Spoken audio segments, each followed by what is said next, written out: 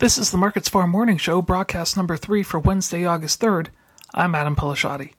The ICE Futures canola market continues its downward slide on Wednesday, although not at the same level as the day before, when U.S. House Speaker Nancy Pelosi visited Taiwan to China's dismay.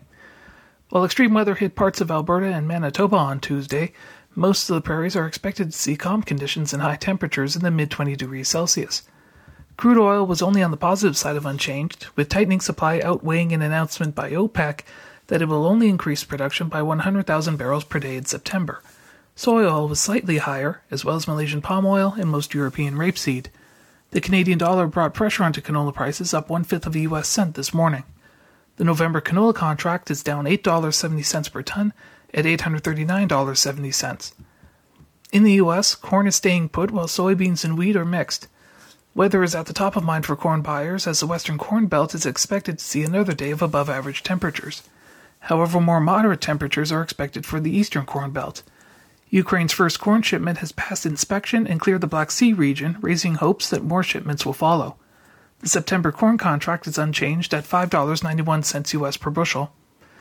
Wheat is mixed on Wednesday, with prices being pulled in opposite directions. Hot temperatures are expected in the northwestern U.S. plains for another couple of days as a heat wave continues over most of the U.S. The spring wheat crop, which is already 97% headed, could be affected by the warmer conditions. Wheat shipments from Ukraine are expected over the next few weeks, while Algeria has purchased 720,000 tons of milling wheat and Tunisia bought 125,000 tons of soft wheat. The September Chicago wheat contract is down 2 cents U.S. per bushel at $7.73. The September Kansas City hard red wheat contract is down 1 cent U.S. at $8.41.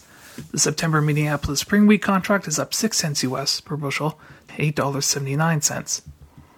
Soybeans are struggling to find direction as the U.S. crop did not suffer as much damage as expected due to hot temperatures.